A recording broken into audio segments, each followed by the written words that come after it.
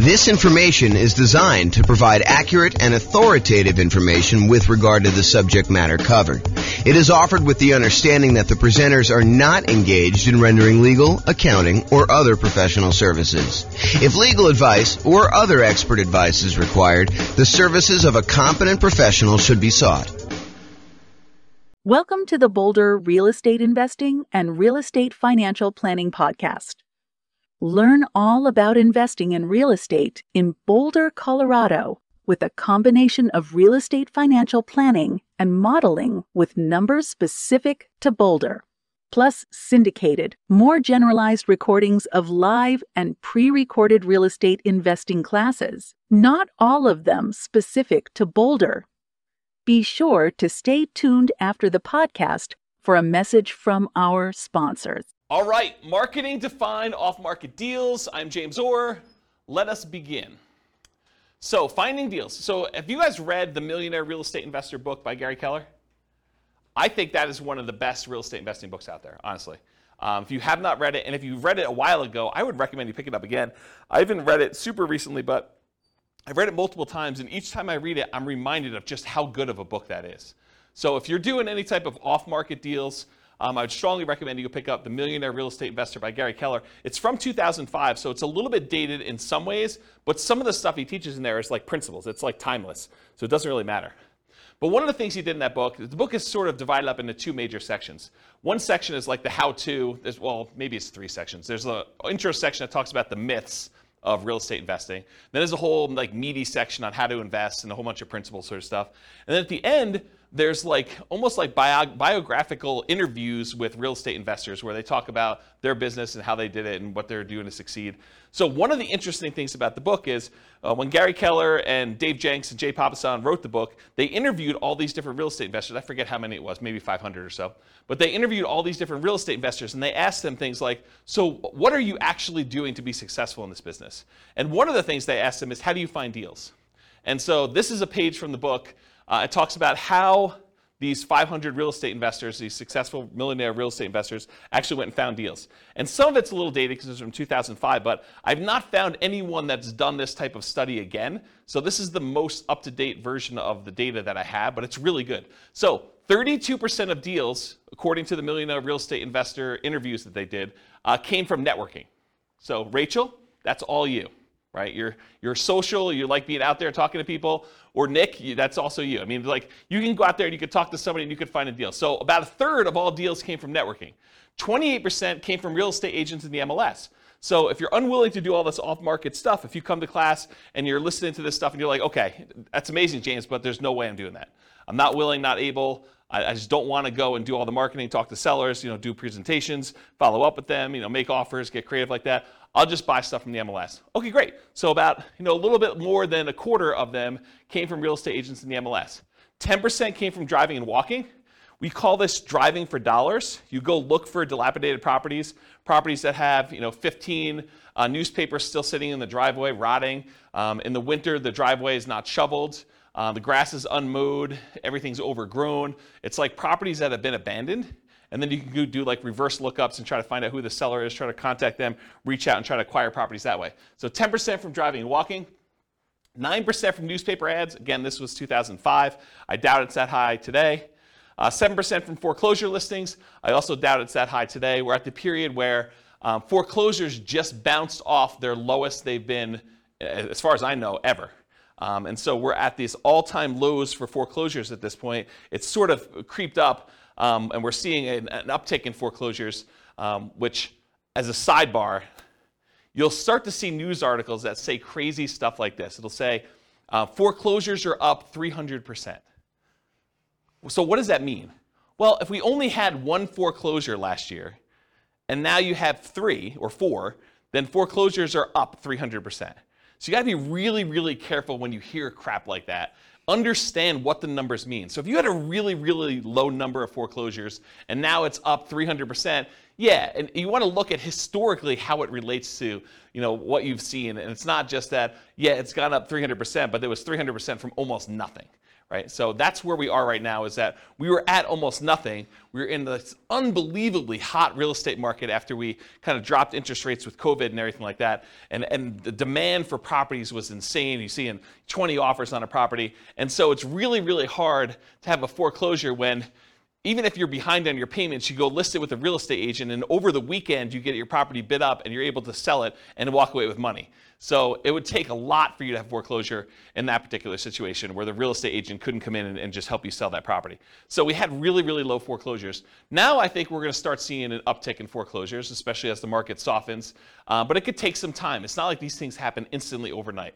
So that's my kind of side note there about that. But 7% were from foreclosure listings. And I do think that that will be a viable strategy moving forward. Right now, though, as we kind of do this recording in, what are we in, July? June? We're in July? July 27th, 2022. We're at a low, and I expect that to kind of pick up. But it's really, really low right now. 4% came from for sale by owners. 3% came from the internet database research. 2% from targeted marketing, and 5% from other. So if you're kind of wondering where deals came from for at least these particular successful investors, that's where they came from. Any questions on this? All right, cool. So why do we even care about doing marketing and finding motivated sellers? Because that's really what we're talking about. We're trying to find off-market deals, right? We're trying to find a seller who's motivated, who we can go in there and buy the property. But why do we care that they're motivated? I think for two reasons. I think finding creative transactions. If you go watch the creative transactions class we did, was that 2 weeks ago? It wasn't last week, right? But last week was partnerships. So I think 2 weeks ago we did creative transactions. So go watch that whole 2-hour class on the creative transaction strategy stuff. And then also fixer-upper properties, trying to find distressed properties where you could buy at a discount to add value in some form or another and fix them up. So those are the two reasons I think you probably want motivated sellers. You guys think of any others? That's pretty much it, right? Take a drink. So the creative transactions, just kind of for the record, owner financing, wrap financing, loan assumption, the rent-to-own, lease-to-own, lease option, lease purchase family, agreement for deed, bond for deed, contract for deed, installment land contract, and then buying properties subject to the existing financing. So those are all the creative strategies. Go watch the creative strategy class. I can't cover a 2-hour class within another 2-hour class, which is probably going to go the full 2 hours, is my guess. All right, so when I like to think about this real estate entrepreneurship model of going out there and finding deals and doing the business of being a real estate investor, marketing to find properties, doing all this stuff, I think of it as a whole process and system that we have. And so I've taught classes in the past. I'm not going to do it anytime soon, but this is my visual of the whole business model. There's everything from your kind of goals and affirmations and stuff to the daily marketing checklist, which where we are right now is this seller's process of doing marketing to find sellers, but there's also marketing to find buyers and renters and private lenders.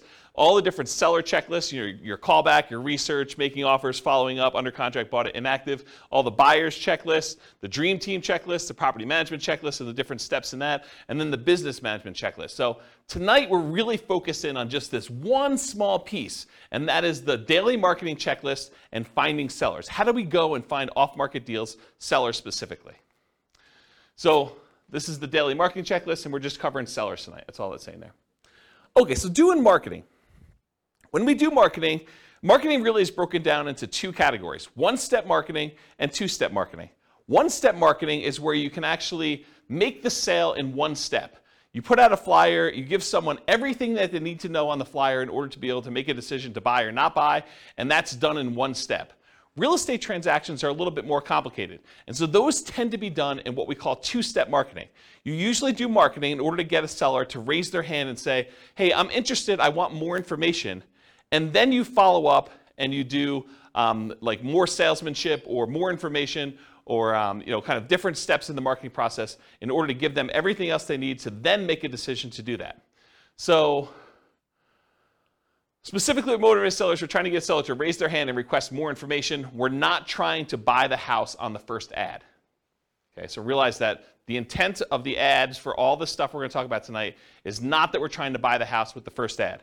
You're trying to get them to raise their hand and ask questions and be interested enough so that you can then talk to them, give them the information they need, answer all the questions they have, and then help them make a decision to either sell you their house or use something else. Make sense? All right. The right side of the desk. I was really fortunate. I had besides my father, who's also a real estate investor, I was really fortunate. I had a great mentor. He was a guy, lived in Houston, Texas, big home buyer down there. And he explained this concept to me. And the concept is being on the right side of the desk. Imagine for a minute you're like going to a bank. And you walk into the bank, you got your hat in your hand, you're like, hey, Mr. Banker, would you please be willing to loan me money? So he's sort of in the position of power. You're going there, and you're almost like begging them, to kind of loan you money. Do I qualify? Can you please help me? What do I need to do in order for you to loan me money? So as real estate entrepreneurs, real estate investors, what we really want to do is we want to be in the position where we're on the other side of the desk. We're on the right side of the desk, where the seller comes to you and they say, so tell me how your program works. How can you buy my house? You don't want to be chasing a seller and trying to buy their house from them. You want them coming to you and saying, how does your program work? What can you do to help me? Here's my situation. Is this something that you can do to kind of solve my problems? So I prefer to have motivated sellers calling me saying, here's my situation. What can you do to help me? Versus chasing sellers and then trying to ask them, what's your situation so I can see if I can help? And I talked about the banker example. Here's one of the reasons why you want to do this, though. Imagine for a minute you're as friendly as Rachel and you want to go call for sale by owners. You want to go, for some torturous reason, you want to go onto Craigslist and everyone who advertises their property for sale, you want to get on the phone and call them up and try to have a conversation with that particular for sale by owner. And you really want to buy properties creatively. You want to buy property subject to or with wrap finance where they basically leave their loan in place and you take over payments on their loan. So one of the things you need to know if you're going to go out there and try to buy properties creatively is how much do you owe? And imagine trying to get on the phone with a for sale by owner who is in the driver's seat because they're the one advertising, they're the one taking the calls, and you're trying to ask them, so, Mr. Seller, how much do you owe on the property? They're going to be like, what? Why do you need to know that? The price is $500,000. That's all you need to know. You don't need to know how much I owe on the property. That's the problem with doing this sort of like chasing sellers. Now, if a seller calls you, very different situation. I think you're much more likely to get a compliance from a seller to be able to tell you how much they own a property if you ask them if they're calling you versus you directly try to chase them and call them.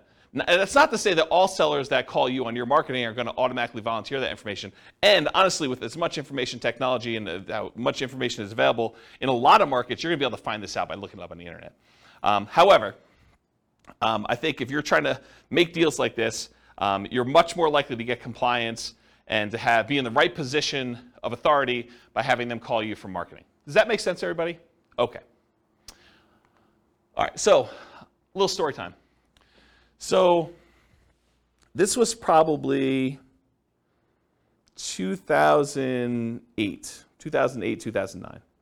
2009, I'd hired a full-time assistant to help out with marketing in order to buy properties. And one of the things we were experimenting with, and it worked out really well, is we would put marketing out there, and when they called in from the marketing, we had them go to a live answering service. And so they can call 24 hours a day. The answering service was staffed. It was like one of those, like, if you're a medical doctor or something like that, and you want like an after-hours call center where they're willing to take messages, and it's that sort of like answering service thing.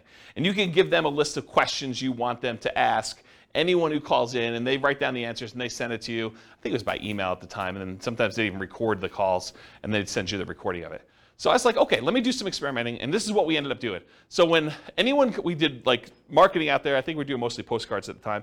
We did postcards out there, and then when someone called in the postcard, they got called into the answering service. And the answering service would ask these 3 pre-qualifying questions to someone when they first called in. This was completely the first contact they ever had. Okay? So imagine you're like, someone who received the postcard that says, we're interested in buying houses, and this is the answering service, and these are the questions that they're getting asked. So the question number 1 was, are you interested in selling a home? So they call in, they're like, hey, is James there? And they're like, nope, sorry, James is not here. Are you interested in selling your home? Okay, and if they said yes, they said, great. Do you own your home free and clear, or do you have a mortgage on it? Oh, I have a mortgage on it. Well, great. Are you looking to sell the property for what you owe? So within 3 questions of calling the answering service, we had basically made an offer to the seller calling in to see if they wanted to sell their property for what they owed. And if you're trying to buy properties creatively, subject to taking over existing debt, or if you just want to know like what they're willing to accept, if there's some motivation there, a seller who's willing to sell their property for what they owe is, in my opinion, a sign of motivation. And so this was a way to pre-screen sellers to sort them by motivation. Not to say that the ones that answered differently wouldn't also be deals, but these are potentially greater quality leads. Does that make sense, everybody? So this was a really quick way to do that. And I think if I were going to do a lot of marketing again, this might be one of the ways I'd set it up. Okay. So let's talk a little bit about some philosophy. So as a backtrack, before I talk about philosophy, this class is set up in the format of a lot of pre-information about marketing, strategy, philosophy, how things work. And then toward the end, there are lots of examples of marketing pieces. I'll show you a whole bunch of different postcards so you can get a feel of actually what people are sending. I'll give you some examples of door-to-door flyers type stuff, post-it notes. I think I have some bandit sign examples in here. So you'll get a feel of some different marketing stuff in here. But first, before we get there, I'm going to set up a whole bunch of baseline stuff that I think you would benefit from knowing before we get to the examples. Okay, so this I'll outwork you mentality. Here's a quote here. It says, demand more from yourself than anyone else could ever expect. I think it's one of the basketball players. Anyone know what the basketball player was that said that? I should probably go look it up. But it was one of the basketball players. I think that he basically said, I'll demand more from yourself than anyone else could ever expect. And I think if you're going to be in this business, that's what you want. You want that massive amount of hustle where you're willing to do what it takes in order to get motivated sellers calling, doing all the stuff you need to do, returning phone calls, going out there doing your seller appointments. But I think that's an important mentality to have. I think you should develop multiple streams of motivated sellers. Don't just pick the cheapest one. Because I think what happens, and this has happened to me in multiple businesses, because I didn't learn the lesson the first time or the second time, but you don't want to go and just do one type of marketing and rely on that one type of marketing in order to bring you deals. I think you want to have a set of different strategies that all bring you deals. That way, if one of the marketing systems dries up and goes away or becomes illegal or just doesn't work anymore, is not as effective, is not cost effective anymore, then you have these other 2 or 3 to kind of rely on in order to do stuff. In my opinion, the most dangerous number in business is 1. I'll tell you the story of 72 in a second, but I'll tell you how I learned this lesson. So, I'm trying to think of how far back I need to go to tell you this. So back when I was doing real estate investing, I started off, this is probably also 2007, 2008, maybe even 2009. Somewhere in there, I was doing ads on Craigslist, and in my local marketplace, I could put up an ad on Craigslist, and if I renewed that ad every 3 days or so, I could expect to get a certain response rate. And I figured out to myself, hey, look, if I'm getting, whatever it is, 1 or 2 calls a week by putting up this one single ad on Craigslist from sellers, then I could expect to do X amount of business. And I was like, but I really want to do Y amount of business, a lot more than what X was. So how can I go increase how many leads I'm getting from these sellers? And so I thought to myself, well, I could go post up twice as many ads, but you're already on there. You're kind of like fishing in the pond already. Maybe you put 2 fishing lines out, and maybe it works better. But I did some testing, and it didn't really work out the way I thought it was. I would get really good response on one, but if I did more than one, it just seemed like I was spamming Craigslist and doing it more than once. However, I could say, hey, look, I'm doing this here in Fort Collins. Couldn't I go and expand into Denver and put up an ad and actually do ads in order to find sellers in Denver? And the answer was yes. So I could go do Fort Collins and I could do Denver. I was like, well, if I'm going to do Fort Collins and Denver, why don't I go and do Colorado Springs as well? So if I do, 1 in Fort Collins and, maybe I'm getting 2 calls a week in Denver because the population is a little bit bigger. Maybe I'm getting another 1 in Colorado Springs or, another 1 if I go to Pueblo. And I'm like, well, why am I just limiting myself to doing this in Colorado? Why don't I go and do an ad in Miami or something like that? And so I was doing all these different ads in all these different cities. And this is how we actually ended up doing the largest wholesaling company in the US. We were in 280 markets doing this wholesaling stuff. Is we were getting deals in all these markets and then marketing them and kind of selling contracts or in some ways monetizing them. And so the challenge with this particular model was I was getting really low cost leads by doing this type of marketing. The challenge was eventually Craigslist didn't like it, right? Craigslist did not like the idea of us posting ads in all these different cities, and it was really a problem. But I was relying on one source of leads. if I had been doing Craigslist and direct mail and some voice broadcast or whatever else, like all these different strategies we're going to talk about tonight, if I could have done all those, I could have been much more successful if Craigslist had shut down. But by Craigslist shutting down, we really had to push in order to keep doing it and get very creative in how we were going to solve this problem, when in fact I probably should have just gone and did some slightly different marketing in order to make it work. Does that make sense as to why I'm telling you the story about, don't just stick with one model because it's problematic for your business? Okay. So the story is 72. I'm going to kind of butcher this story. It's from Dan Kennedy, who's a famous marketing guy, not specific to real estate, but he's a famous marketing guy. And he tells this story about a dentist. And the dentist goes to a brand new town. He's never lived there before. He goes to town. He sets up a brand new dental office, and he crushes it. He's able to start this business. He operates it for a year or two, and then he ends up selling the business, packing up, moving to another town, and doing the same thing over and over again. And eventually, the dentists in the town that he kind of went to were like, hey, how is it possible that you're able to come to town and generate so much business and, really show us up by doing all this marketing, stuff like that? And the dentist says, well, I don't know one way to get 72 new patients every month, but I do know 72 ways to get one new patient every month, and I do all 72. And I think that's more the philosophy you want to have in real estate investing. You don't want to say, I've got one way to generate all the leads I want to have. You want to have several different ways to do it and kind of do one here, one here, one here, and just make sure that your costs are acceptable for all the different ones you're doing. You may have some ones that are really low cost, but maybe they're not quite as effective. You don't get the deal flow you need from that. Maybe one that you could scale up as much as you want, but it's more expensive, but it's still reasonable enough for you to keep doing it. And so maybe you do another deal or two per month from that, and then you do another deal, do another third one or a fourth one, and you do as many different marketing strategies as you can in order to get the deal flow that you want. Does that make sense? Okay. All right, so how much to spend on a marketing test? There's lots of exceptions to what I'm about to tell you, but here's how I think about it. If you're trying a new marketing method, how do you know if it's successful? How much should you spend to find out if that marketing method works? You spend the amount of money it would typically cost you to acquire a deal, and you see if you acquire a deal. So if you say to yourself, look, I'm willing to spend $4,000, $2,000, $5,000, whatever it is for you, in order to acquire a deal that meets my investment criteria, and I'm going to go test a new marketing method, I need to spend that much money, whatever is acceptable for me from other marketing things that I know are working, that I'm finding deals with, in order to see if that generates deals for the same cost or better. I think that's a really good just rule of thumb for you to get there.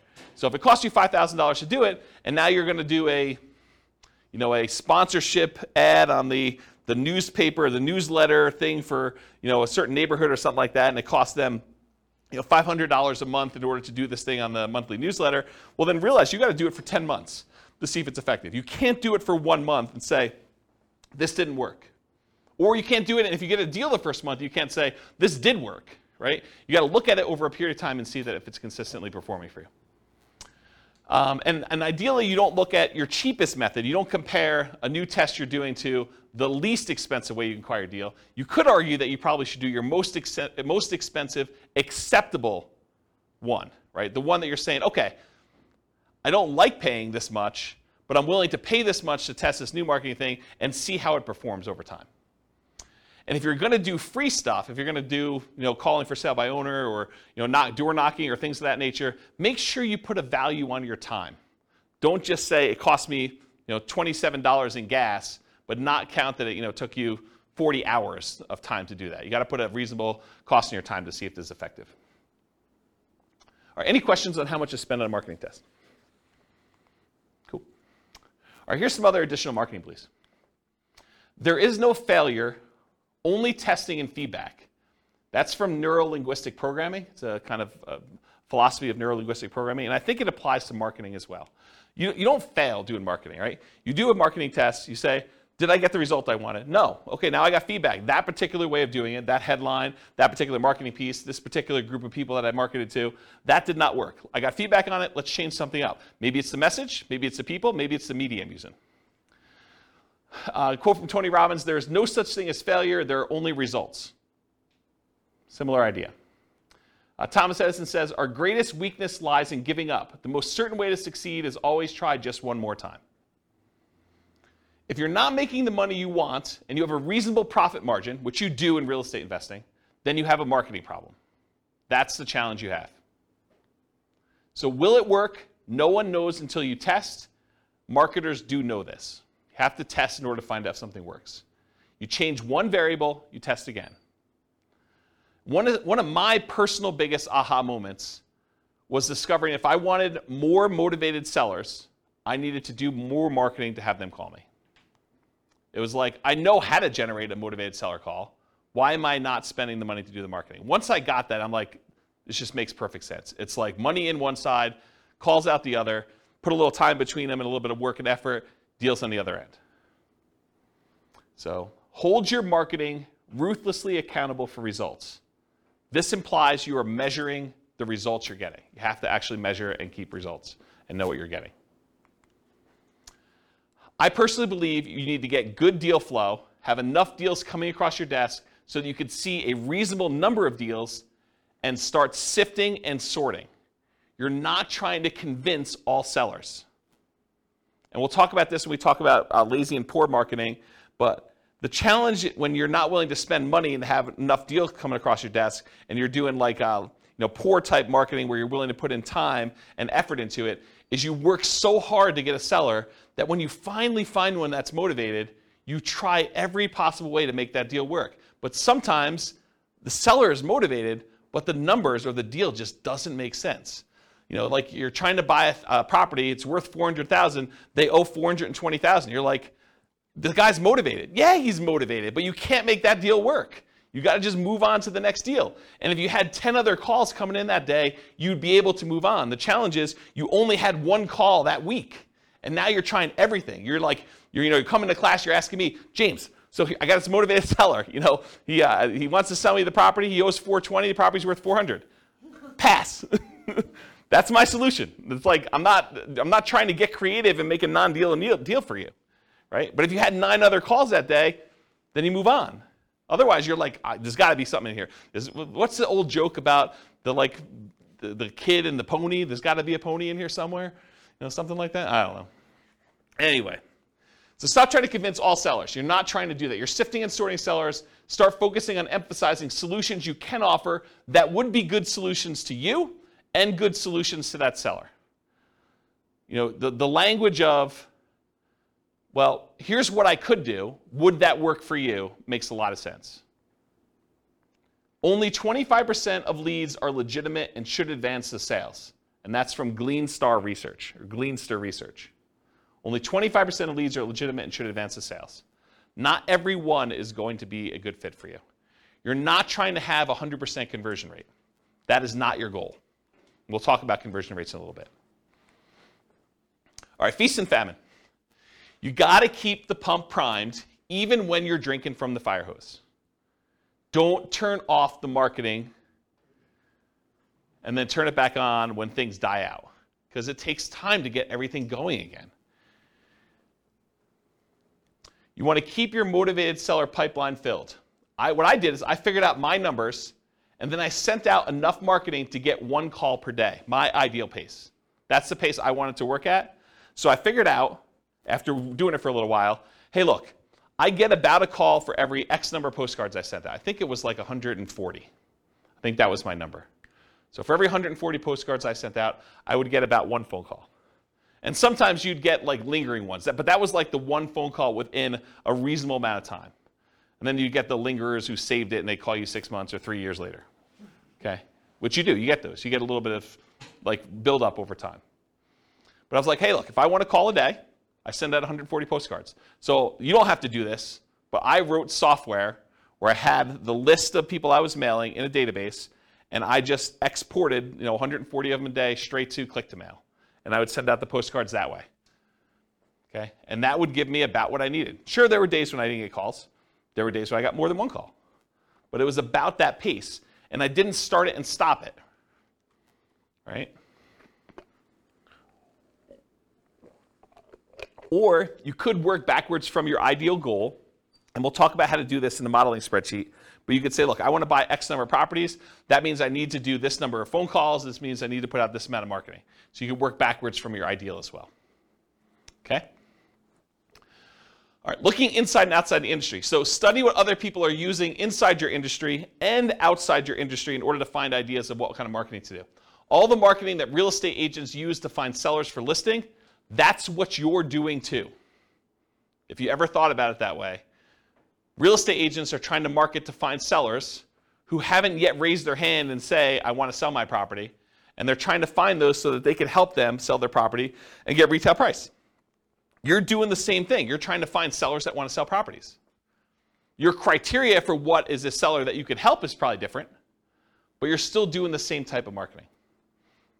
Or real estate agents sometimes are looking for buyers, which you might be as well when you get your property, or tenant buyers, or tenants.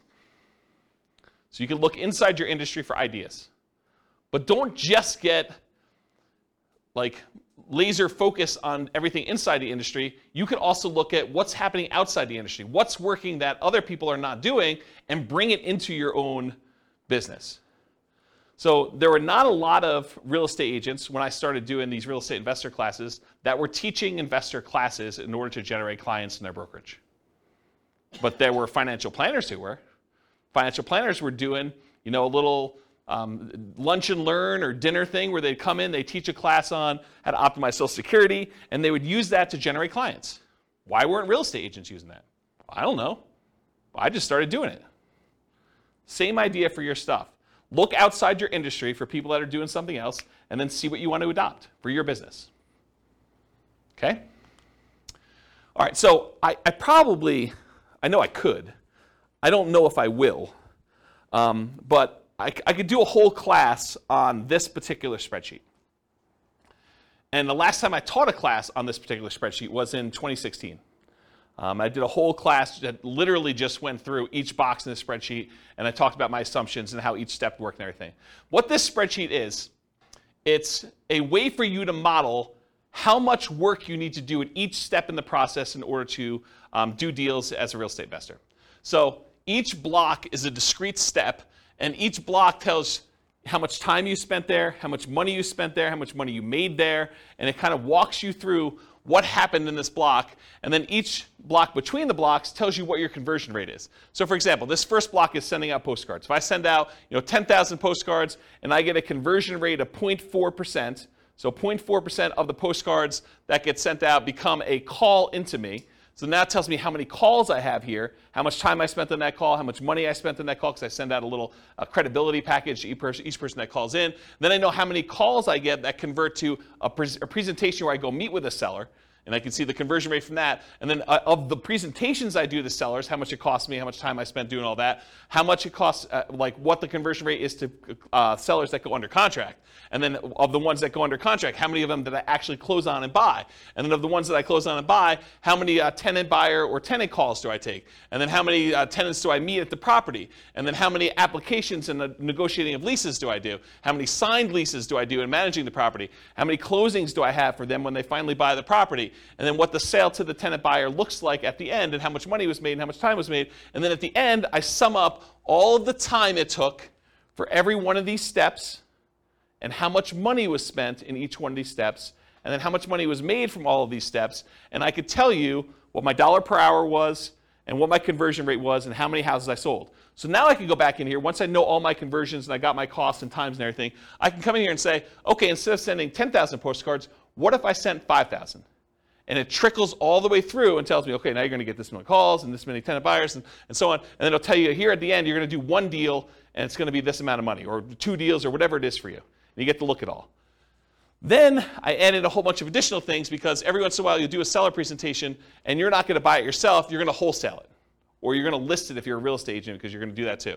Or you're going to do something else from the tenant buyers that call in. You're going to help them buy a house if you have a real estate license. Or you're going to help them buy a wholesale deal, like wholesale retail. And so you can look at things that happen in parallel. So of the marketing that goes in, sometimes those get split off and you're doing additional things. You get a certain number of wholesale deals or listed properties, or other tenants that you're going to help buy a property, tenants that you call in originally and you can help them buy a property, and you can look at all the dollars, and then you can sum up the whole thing and find out, for this amount of spend on my marketing, how much should I make total from all of these different things, and how much time did I spend, and what's my dollar per hour? And then you can see which ones are most profitable, which ones are least profitable, and so on.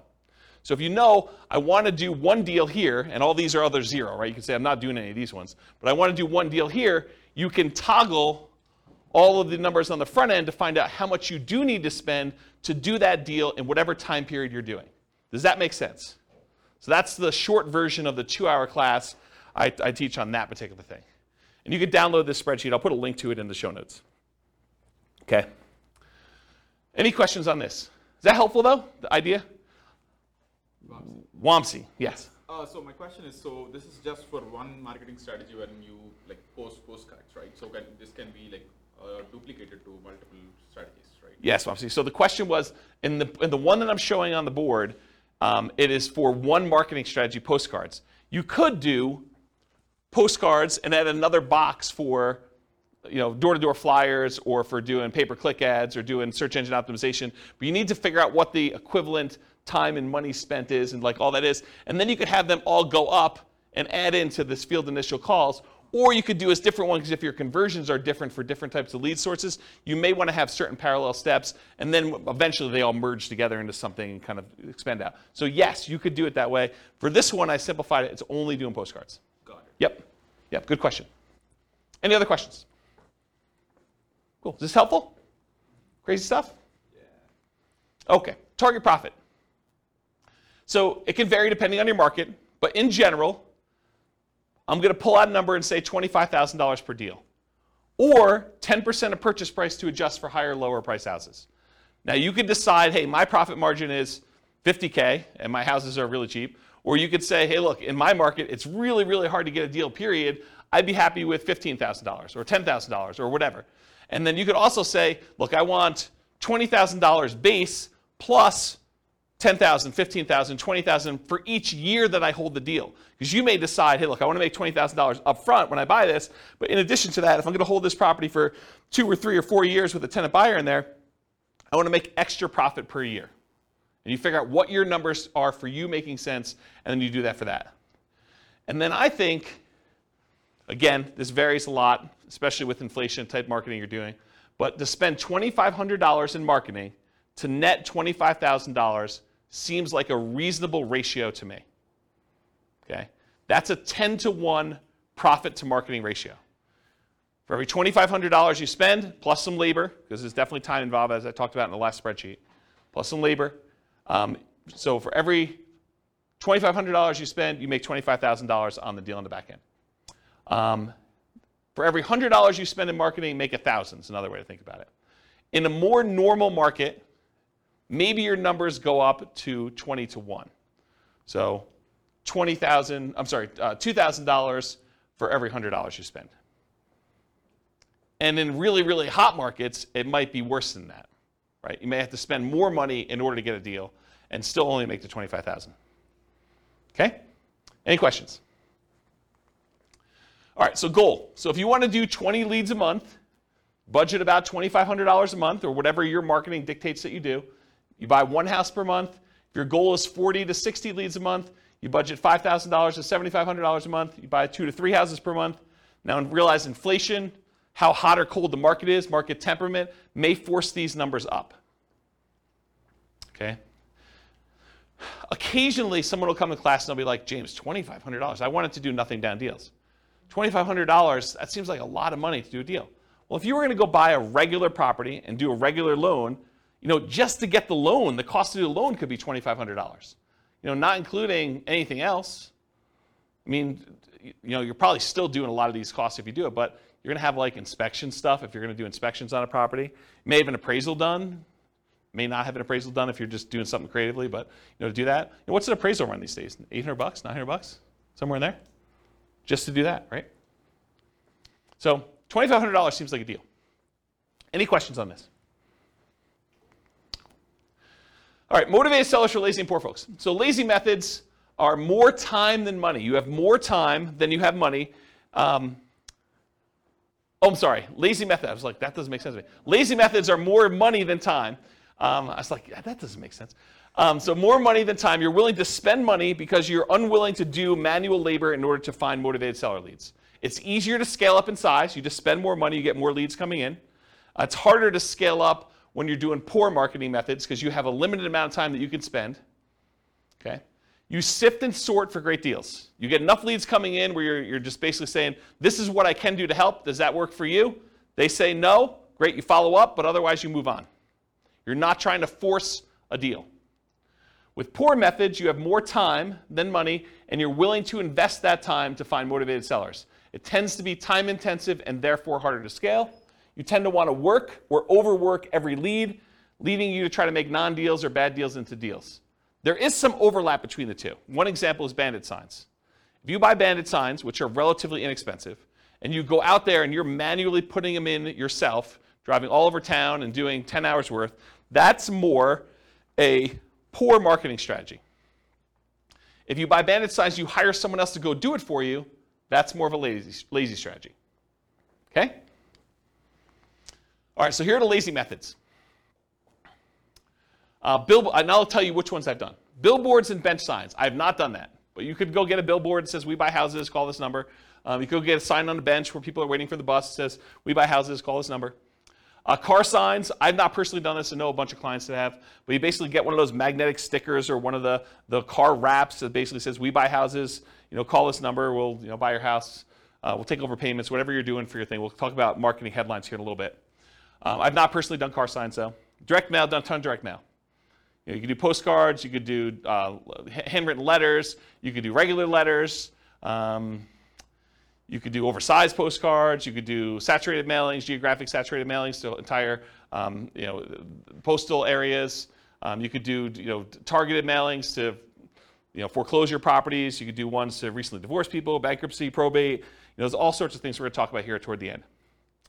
Websites, pay-per-click. I think I did some experimentation with pay-per-click early on, but I haven't done much with it. But you can do you could go onto Google AdWords, and you could pay Google to come up when someone searches for, sell my house fast in whatever your marketplace is. Voice blast and text blast, so you can actually hire a service, upload a bunch of telephone numbers for property owners in your area, and basically say, I'm interested in buying, or I'm interested in buying your house. And do that. You could do it either via text or you could do it via voice broadcast. I never did text. I did a bunch of voice broadcasts for a period of time. So we would do voice broadcast messages to answer machines and live answers. So we had 2 different messages. And then if people were interested in selling their house, they'd either leave a message or contact us back, call us back at a number. Newspaper advertising. I did a ton of newspaper advertising. It's actually one of the more effective ways in some cases. We would do ads in the paper, just like classified ads. We also there was like a monthly publication.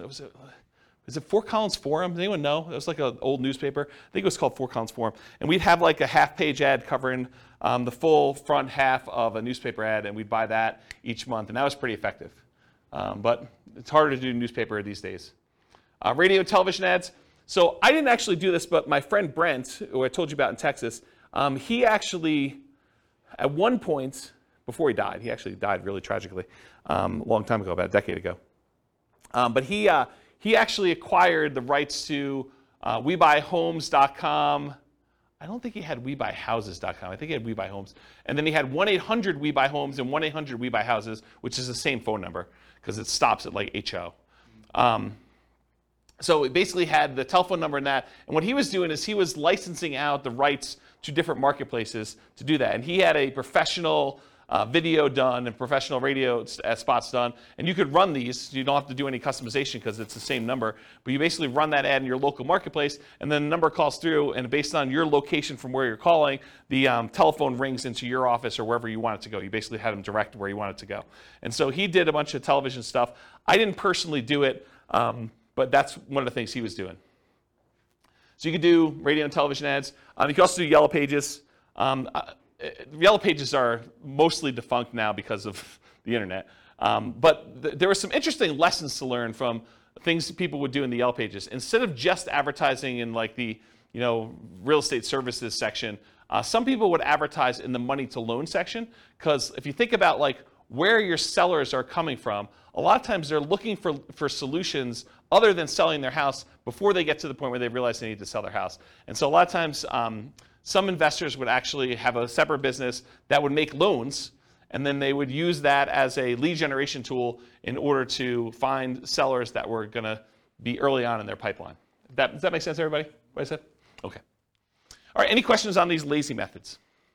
We're going to go into some detail here. Yeah, Ben. So you said for the direct mail, you can mail to foreclosure houses and people who got divorced recently. How do you get to know that information? The list? Yeah, I'll give you some sources for lists here in a little bit. Yeah, these are places you can buy them. Yep. So the question was, where do you get the list for people going into foreclosure or people that had a bankruptcy or something like that? And you can buy it from list brokers. Yep. Okay, any questions on lazy methods? We're going to go into some detail on mostly direct mail. I think that's mostly what we're going to cover from tonight in detail. Any other questions on this stuff?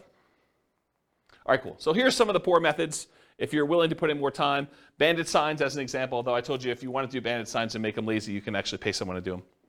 But bandit signs are those yellow corrugated plastic signs that go out there. You may have seen them, says, lose weight now, or, you'll see them in new construction neighborhoods where people are advertising, sign up for this internet service or sign up for Comcast or Xfinity or whatever it is. So you'll see those types of signs. Or you'll see them sometimes for churches. They'll say, church service, and they'll kind of use those. But you could use them that says, we buy homes, we buy houses. I'll show you some examples of those. And then you go out and you put them into major intersections. They'll disappear. They're disposable media. Don't think that you put it up there, it's going to last there for months. You'll put it up there, and maybe you'll get a couple hours if it's a really busy intersection, and the sign police are not out doing that. Also, depending on your area, they may be illegal, just so you know. And you may get a call from, the police or code enforcement or something like that telling you you can't put your signs up anymore. We're going to charge you X number of dollars per one you do. Please go take them down or whatever they'll tell you. So realize in some markets it's really hard to do or hard to keep those up. But otherwise they'll disappear. Realize that you're spending the $10 or whatever it costs these days in order to get the sign plus the labor to go put them up there for a certain amount of limited exposure for whatever time period you have them up. Business cards, I'll show you an example of a business card with a little twist on it here in a little bit. But if you want to see good examples of other real estate investors with their business cards, go to investor meetings and ask them to see their card. Go talk to other investors and ask them if you can have a copy of their card and see what they're using. And there's lots of variations to these. There's some gimmicky ones. There's some really straight up business ones. There's some more mom and pop-ish sort of ones. So everyone has their own little variation flavor on how they do their business. Contacting for sale by owners, this is Rachel's special. She's going to call the for sale by owners. She's really social. So she's going to go call for sale by owners. You can go on a Craigslist or any other place they're marketing and just make phone calls, reach out to them, ask them if they're interested in selling their property.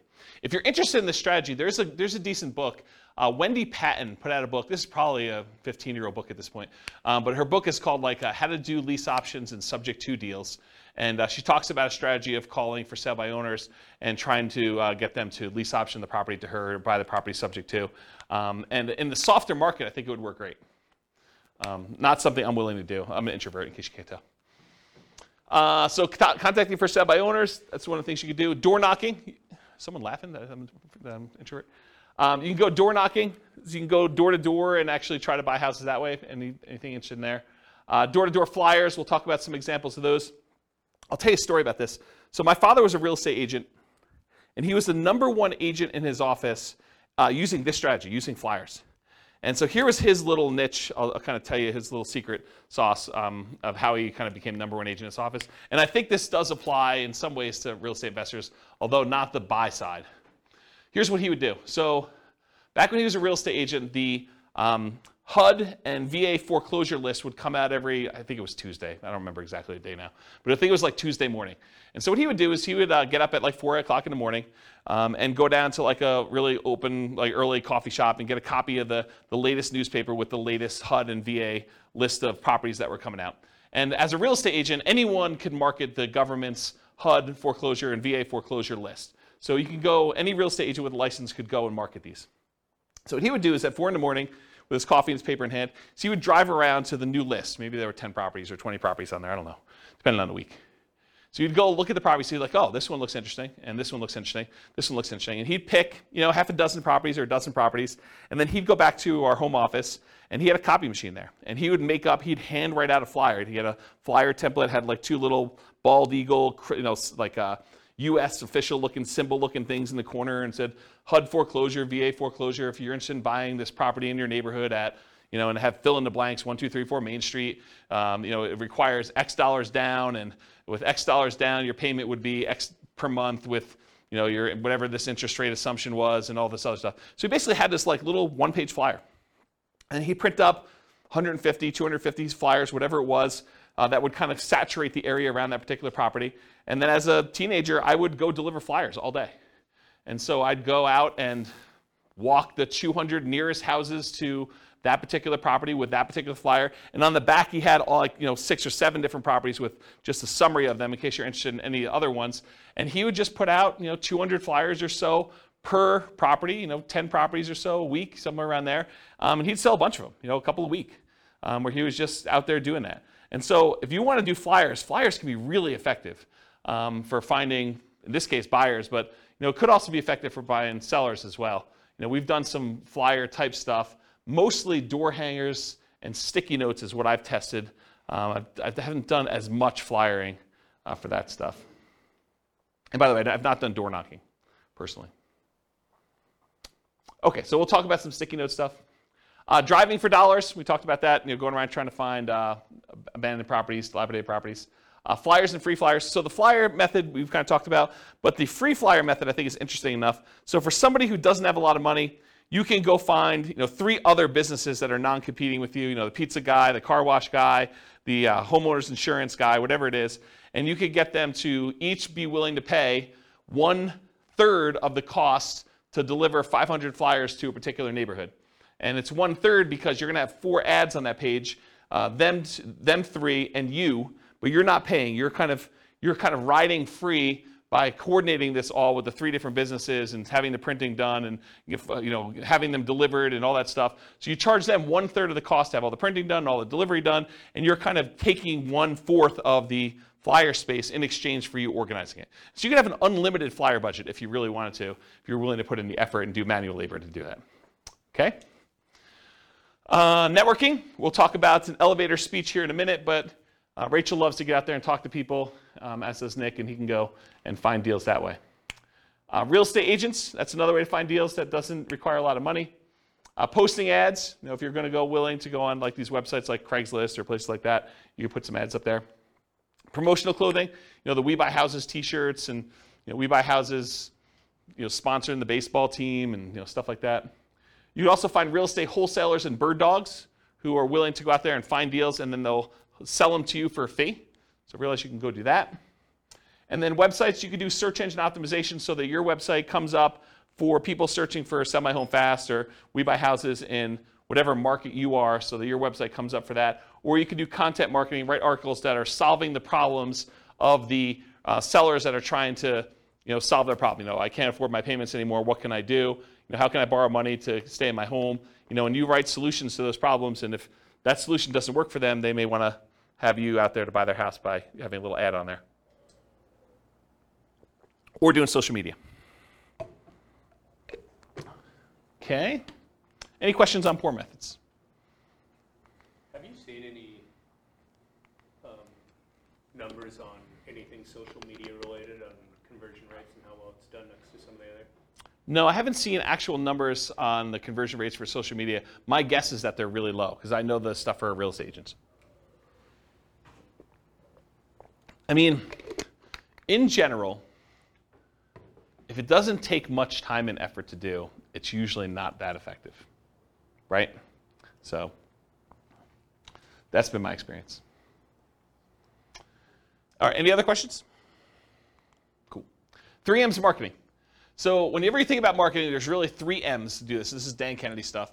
The market, who are you marketing to? The message, what are you saying to them? And media, how are you getting your message to your market? So we're going to look at each one of these in detail. So the market, who is your ideal market? If you're wanting to get owner financing, you got to be marketing to properties that don't have mortgages, something that's free and clear. About 1/3 of the entire real estate market is owned free and clear. They do not have a loan in their property at all, and that's according to the U.S. Census data. If you want to go buy a property from somebody who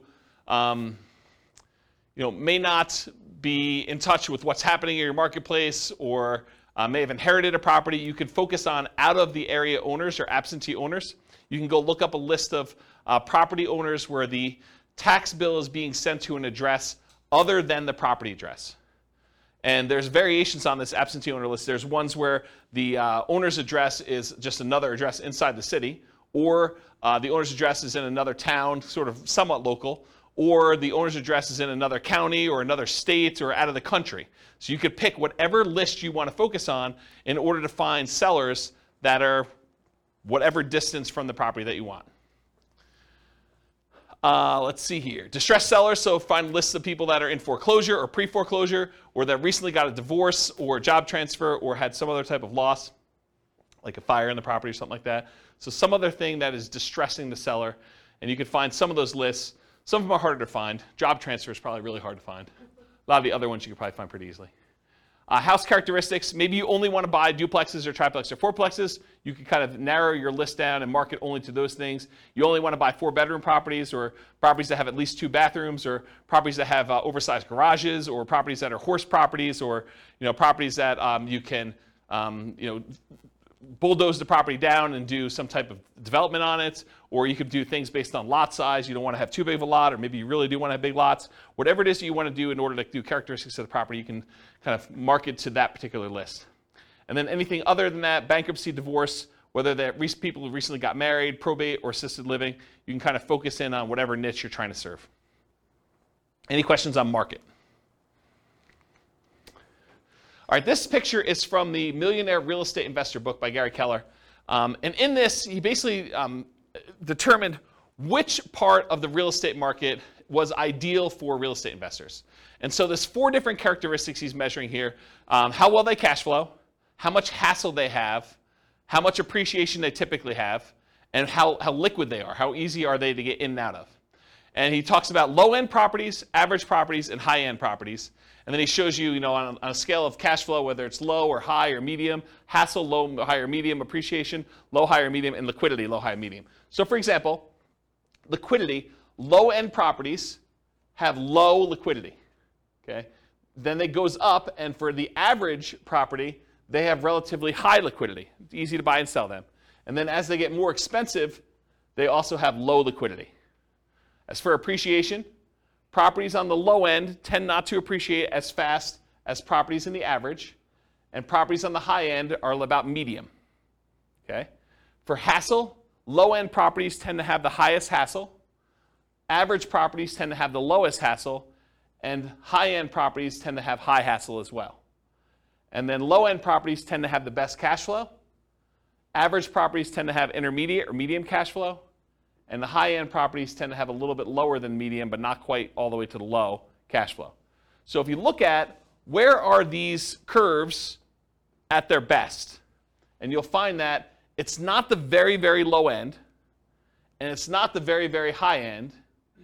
The great deals tend to be at like the quartile, about the 25th percentile of the marketplace, and good deals tend to be in this kind of like median section around the 50th percentile.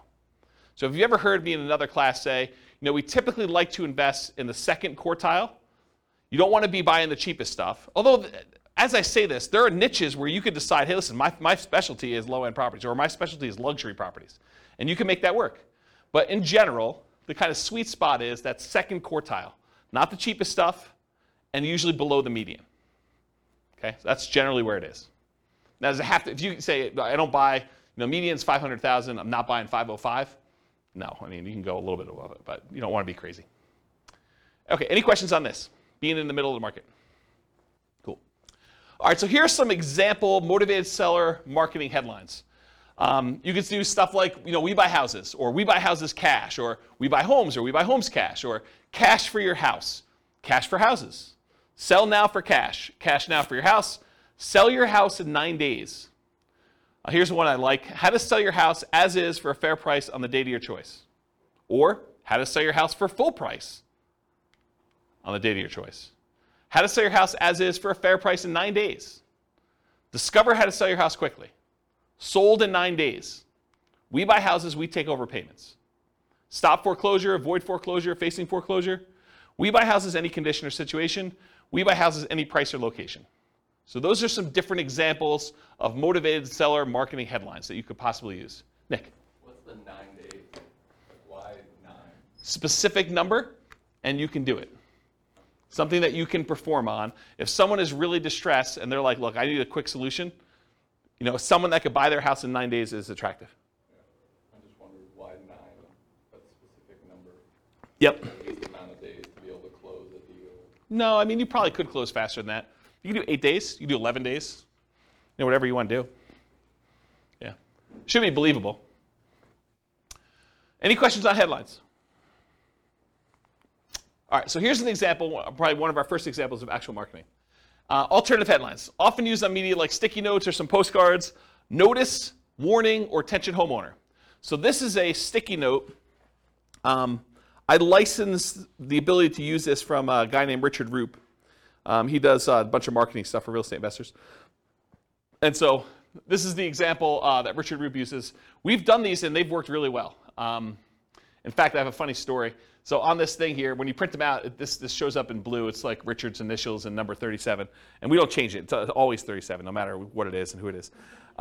So I get this really nasty phone call from a seller who's like, if you ever put this sticky note on my door again, number 37. So she's all mad and worked up, and you can hear her crumpling it up in the background and throwing it away. So she's just really worked up. There's only like 3 or 4 really angry people in the world. They just move around a lot, so you'll run into them. But there's only like 3 or 4 of them. But anyway, you put these on the door, and you'll get calls. You'll get some nasty calls, but you'll also get some good calls on it. And so the postcard basically says, attention homeowner, companies now looking to purchase several houses in your neighborhood. Are you looking to sell soon? Blah, blah, blah, blah, blah. Call our 24-hour recorded message line. Remember, we're doing 2-step marketing. This is not enough to sell a property, right? Not enough to get them to convince you to sell them your property. So 24-hour recorded message gives them more information. Or go to our website and get more detail on that. Submit your property information. And then if you're not looking to sell, keep this one or send it on to a friend, sort of thing. Okay? Any questions on like the sticky notes example and some headlines for that? Make sense? Okay, cool. So you want your message to match with the market you're doing. Make sure that your message matches the market you're trying to reach. We buy houses, we take over payments. If you're kind of marketing to free and clear properties that don't have a mortgage on them, does we take over payments make a lot of sense? No, not really at all. What if you're trying to buy luxury properties, like $1 million homes? Does we buy properties cash, any condition, make a lot of sense? Maybe not. There's probably some disconnect there. Maybe you'll catch 1 or 2, but I don't think that's the message you'd primarily want to target. It's sort of like fishing, right? If you're fishing and you throw a certain type of bait in the water, is it possible you could catch a shark with a worm? Maybe. You're probably not catching sharks with worms, but it's possible you could. You're much more likely to catch a shark if you use the bait that sharks like, or you're much likely to catch the other fish using the bait that fish likes. So cash for houses. Cash for houses tends to work and resonate better with lower priced homes. And then watch any foreclosure messages to make sure that you're targeting the right list for that too. Any questions on that? Multiple contacts. So you can double your transactions if you follow up. If you just do like this one hit and you don't follow up with anyone who calls you or does anything like that, expect your closing ratio to be much lower. But if you talk to someone on the phone, even if the solution is not good for them at that time, but you follow up with them over time, they've already expressed some level of interest, and a lot of times their situation changes. You can almost double your transactions, or in some cases more than double your transactions if you actually follow up with people. Or you can half your marketing budget to do the same number of deals. Another way of saying that. So repeat hits and repeat marketing, repeat mail to your mailing list, repost banded signs, renew ads. Part of the credibility you build up is when they see your ad all the time, right? If you only ran the ad once and someone is considering using you, but they go back to that newspaper or they go back to that source wherever they saw your ad and they don't see your ad anymore, they think that, yeah, I'm glad I didn't deal with that guy. He's out of business already. Okay? Meaning top of mind? Yeah, top of mind. Yep, that's another way of saying it. Yep. But there's also a credibility factor too, right? Like if you just disappear, they don't know if you're still around. Offer made follow-up. Does everyone accept your offer? For every offer you make, does everyone accept it? Absolutely not. Nope. So send a thank you note immediately. Put the seller on an automated mailing list for more frequent follow-up. I recommend monthly. This will double your closing percentage. So if you were closing 1 out of 20 before, with proper automated monthly follow-up, you'll close 1 out of 10. Credibility packet and testimonials include a benefit-laden information about how you help sellers, plus testimonials. Often you'll mail this out as soon as the motivated seller calls and we have their mailing address, and then bring a copy with you when you meet the seller for the first time and give them a copy even if you sent them one in the mail and say, here's some propaganda about me in case you haven't seen it. I'll put a link in the show notes to my credibility packet so you can see it. And if you don't have testimonials, if you're just getting started, get regular testimonials from your pastor or some people that you've helped out in another business or anything people can say nice things about you. The better, more specific to real estate is, the better. But if you don't have it, work with what you have. Any questions on credibility packet testimonials? Cool. Commit to improve your response rate in all your marketing. So each marketing campaign that you do is a horse race. You always want to be testing one variable with 2 options to find out which one's going to win. It requires you to measure results so that you can improve them. Focus first on testing headlines to get the maximum response. So headlines are the easiest thing to test. It's often the biggest impact. And as you do more testing, be careful of improving response while sacrificing quality, conversion on the back end. For example, you could boost response by saying full price instead of fair price, but it might be at the expense of getting acceptable deals to you. So you can get more calls, but maybe you're not converting as many because you changed your wording. Does that make sense? Okay. More ways to respond tends to increase response. And then other things to test beyond copy might include 800 numbers versus a local number, your website, your email, or your fax. Although faxes are kind of going out of the way, people still use them, especially older people. Any questions on this? Cool. Ratios. So there's 3 different books that I'm aware of that have actually cited how many deals you need to look at, how many offers you need to make to get a certain number of deals done. These are the 3 books. Real Estate Riches by Dr. Dolph DeRoos. It's part of the Rich Dad Real Estate Investor series, Robert Kiyosaki's guy. But the actual author is Dr. Dolph DeRoos. And he talks about the 100-10-3-1 rule. You have to look at 100 properties. You make offers on 10. You get 3 accepted. You close 1 deal. Carlton Sheets, who's been off the air for a while now, his no down payment course talked about the 50-1 rule. So you have to look at 50 properties, talk to 50 sellers in order to get 1 deal. And then the Millionaire Real Estate Investor book by Gary Keller and others, he has the 30-10-3-1 rule. So you look at 30 deals, you make offers on 10, you get 3 under contract, you close on 1. And then Weekend Millionaires, Frequently Asked Real Estate Questions by Mike Summey and Roger Dawson. That book talks about a 30-1 ratio. Look at 30 deals, get 1. Really, if you're looking at the top 5% of properties, you're trying to find the best deals, right? You need to look at about 100 properties in order to find the top 5 properties to do that. If you think about it in that ratio, that's probably another way to look at it. And also, outside the MLS is different than inside the MLS. They're just different numbers. Any questions on these? Yeah? So based on the ratios I see, is it different strategies that these books are talking about, or why is there a discrepancy? Yeah, so the question is, for the microphone, the question is, why are the numbers different for all these different people? I think they're thinking about it differently. I think the types of deals they're doing is different. I also think these aren't exact, right? It's hard to give a number when you're teaching students, because these are all people teaching it in the book, right? It's hard to give a number when I'm the one doing the presentation versus you doing the presentation versus Bill doing the presentation, right? You may be able to close 1 out of 5 because you're amazing. I may be 1 out of 20 because I'm incompetent. And Bill's just sort of between us, right? It could be all over the place. So the numbers are sort of just a general guideline to begin with. And I think looking at them, they're pretty close, right? I mean, they're not that far off. So. But is 30:1, the book that says 30:1 necessarily good than the book that says 50:1? So the question is the book 30-1 a better book than the one that does 50-1? No, I don't think so. And the other thing I'll add about this is, let's say you come to me at a class, you say, James, I don't know what you're talking about 30-1. I'm closing every 2. And what I would say to you is, maybe you're not doing good enough deals. Maybe you're not making your offers low enough where you're getting too many accepted, right? Maybe you should be more selective. So you could go in there and offer full price. I'll pay you full price. I'll get a loan. I'll buy your property. Well, yeah, it's easy to get those accepted, right? Yeah. If you're coming in, you're like, I'll pay you half price. Maybe you're not getting, 1 out of 100. Maybe you're 1 out of 200. But maybe that's okay for you. Yeah, Ben. Just a thought too on that. I think when you have a better ratio, maybe you're just doing more targeted marketing so that the leads that you initially get are higher quality leads, and maybe they're more expensive too. Yeah. So they're different kind of deals too. Yeah, Ben says, maybe you're doing more targeted marketing where you're doing probate lists or bankruptcy lists or foreclosure lists, and you expect your ratio to be higher or something like that. You expect it to be more motivated, and that's definitely a possibility. Yeah. Because Dolph does like 100-unit commercial, 100-unit apartment complex deals and stuff.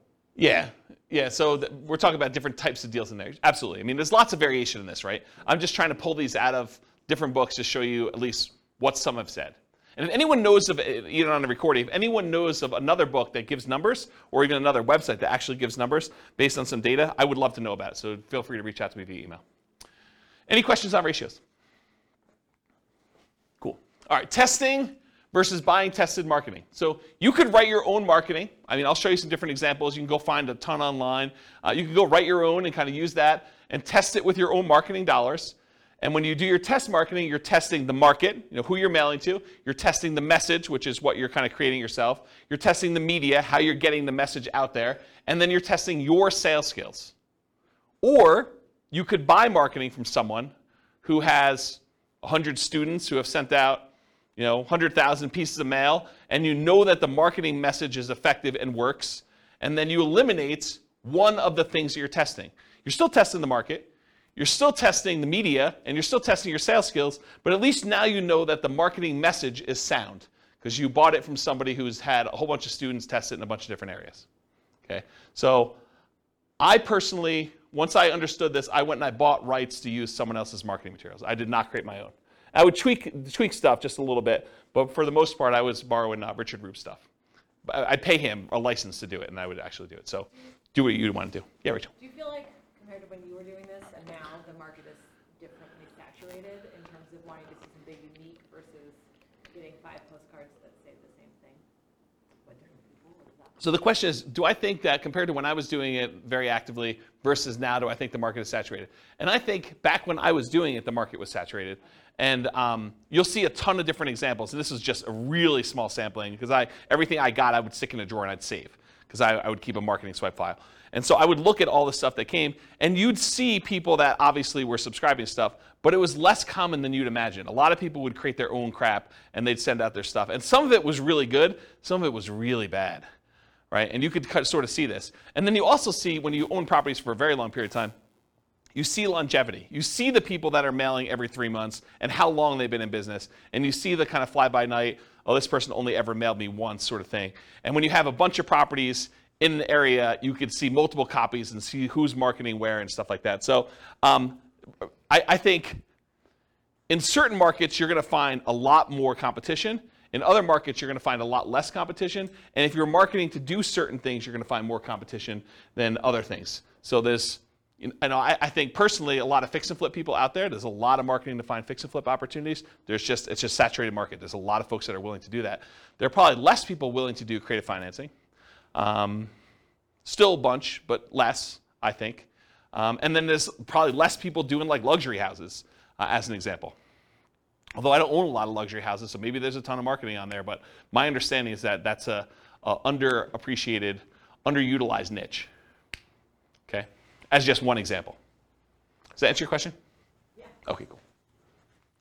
All right, so sample elevator pitch. So, Rachel's out at a cocktail party and someone comes up to her and says, so Rachel, what do you do? This is what you say to somebody. An example. You could come up with your own, but here's an example of something you might say to somebody to describe what you do. So I'll just kind of read you it.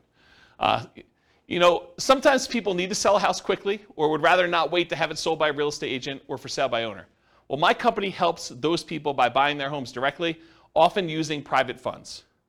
Then we help people, often people who find it challenging to buy a house traditionally, buy the houses from us. Often this involves renting or providing flexible owner financing to the buyers. So that would be an example of an elevator pitch that you might use.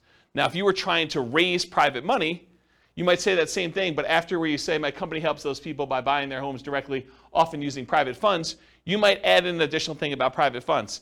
We help investors who are wanting to have alternatives to the stock market investment where we help them, we pay them a return on those funds or something like that. So you could add that in there as well. Does that make sense? And adjust this for whatever you're doing in your business. Cool? Okay. All right, so here's a sample business card, and you guys there's lots of different, real estate investor business card variations. The reason I want to show you this one is it has an interesting twist that I've not seen used before.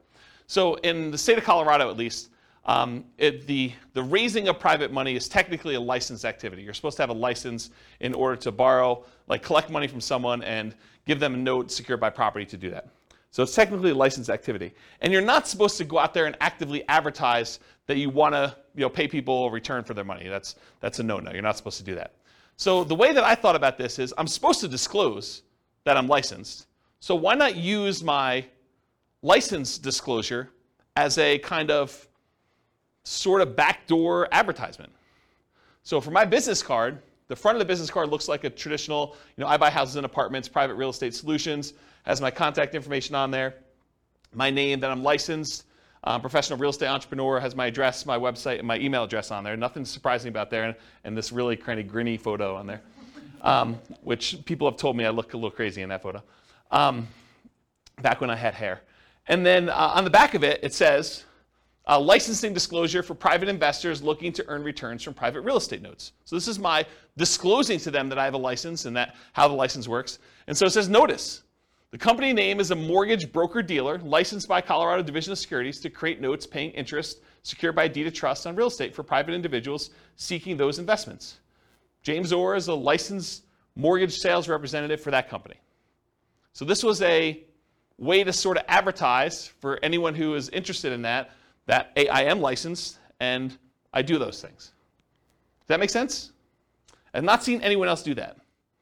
So I thought it was kind of an interesting way to do it. Any questions on this? I will get a beverage. Okay. And if the creepy photo wasn't enough on the front, it's faint on the back. Yeah, right? It's like my hypnotic stare. Hypnotic stare, creepy hypnotic stare. Okay, so here are some sample bandit signs. And you've seen these, right? We buy houses cash, fast. I buy houses fast, cash. And these are not you don't buy you don't usually buy the blank corrugated plastic and then handwrite these on here, although you could. You typically have them printed with the handwritten stuff on there. Then we buy houses, we take over payments, says telephone number. Need to sell your house fast, we buy houses, telephone number, any condition, any situation. And then avoid foreclosure. And you'll see some with black. Most of the time they're black and yellow or red and yellow or red and black, things like that. And I just put the McDonald's one out there because I thought it was funny. I think that's probably Photoshop. That's probably not real. All right, any questions on bandit signs? Examples? Cool. All right, buying for motivated sellers in hot markets. So avoid the obvious seller like the MLS and for sale signs ads when a market's really, really hot, because often you're going to be outbid by owner occupants on those. If you got 20 offers seen on properties, you can kind of knock your head up against the wall if you want to, but I don't know. Probably do better things with your time. Run ads, send direct mail, do flyers, target niches like high equity, probate, divorce, absentee owners, burned out landlords, etc. And then be willing to spend 3 times as much in marketing to find these deals. It's a premium you pay for buying in a hot market. Network and seek referrals, solve problems. So sellers don't give away equity. They don't give you equity. What do? They trade their equity for solutions to problems. They're not giving you $20,000 or $30,000 or $40,000 in equity. They're saying, hey, look, I got this problem. I need a solution. I'm willing to trade you this equity for a solution to that problem. And then be willing, in some cases, to pay full retail with creative terms. That's one way you can deal with hot markets. And we're sort of coming out of a hot market right now. Fed just raised interest rates again today by 0.75. It's a second or third increase. Is third?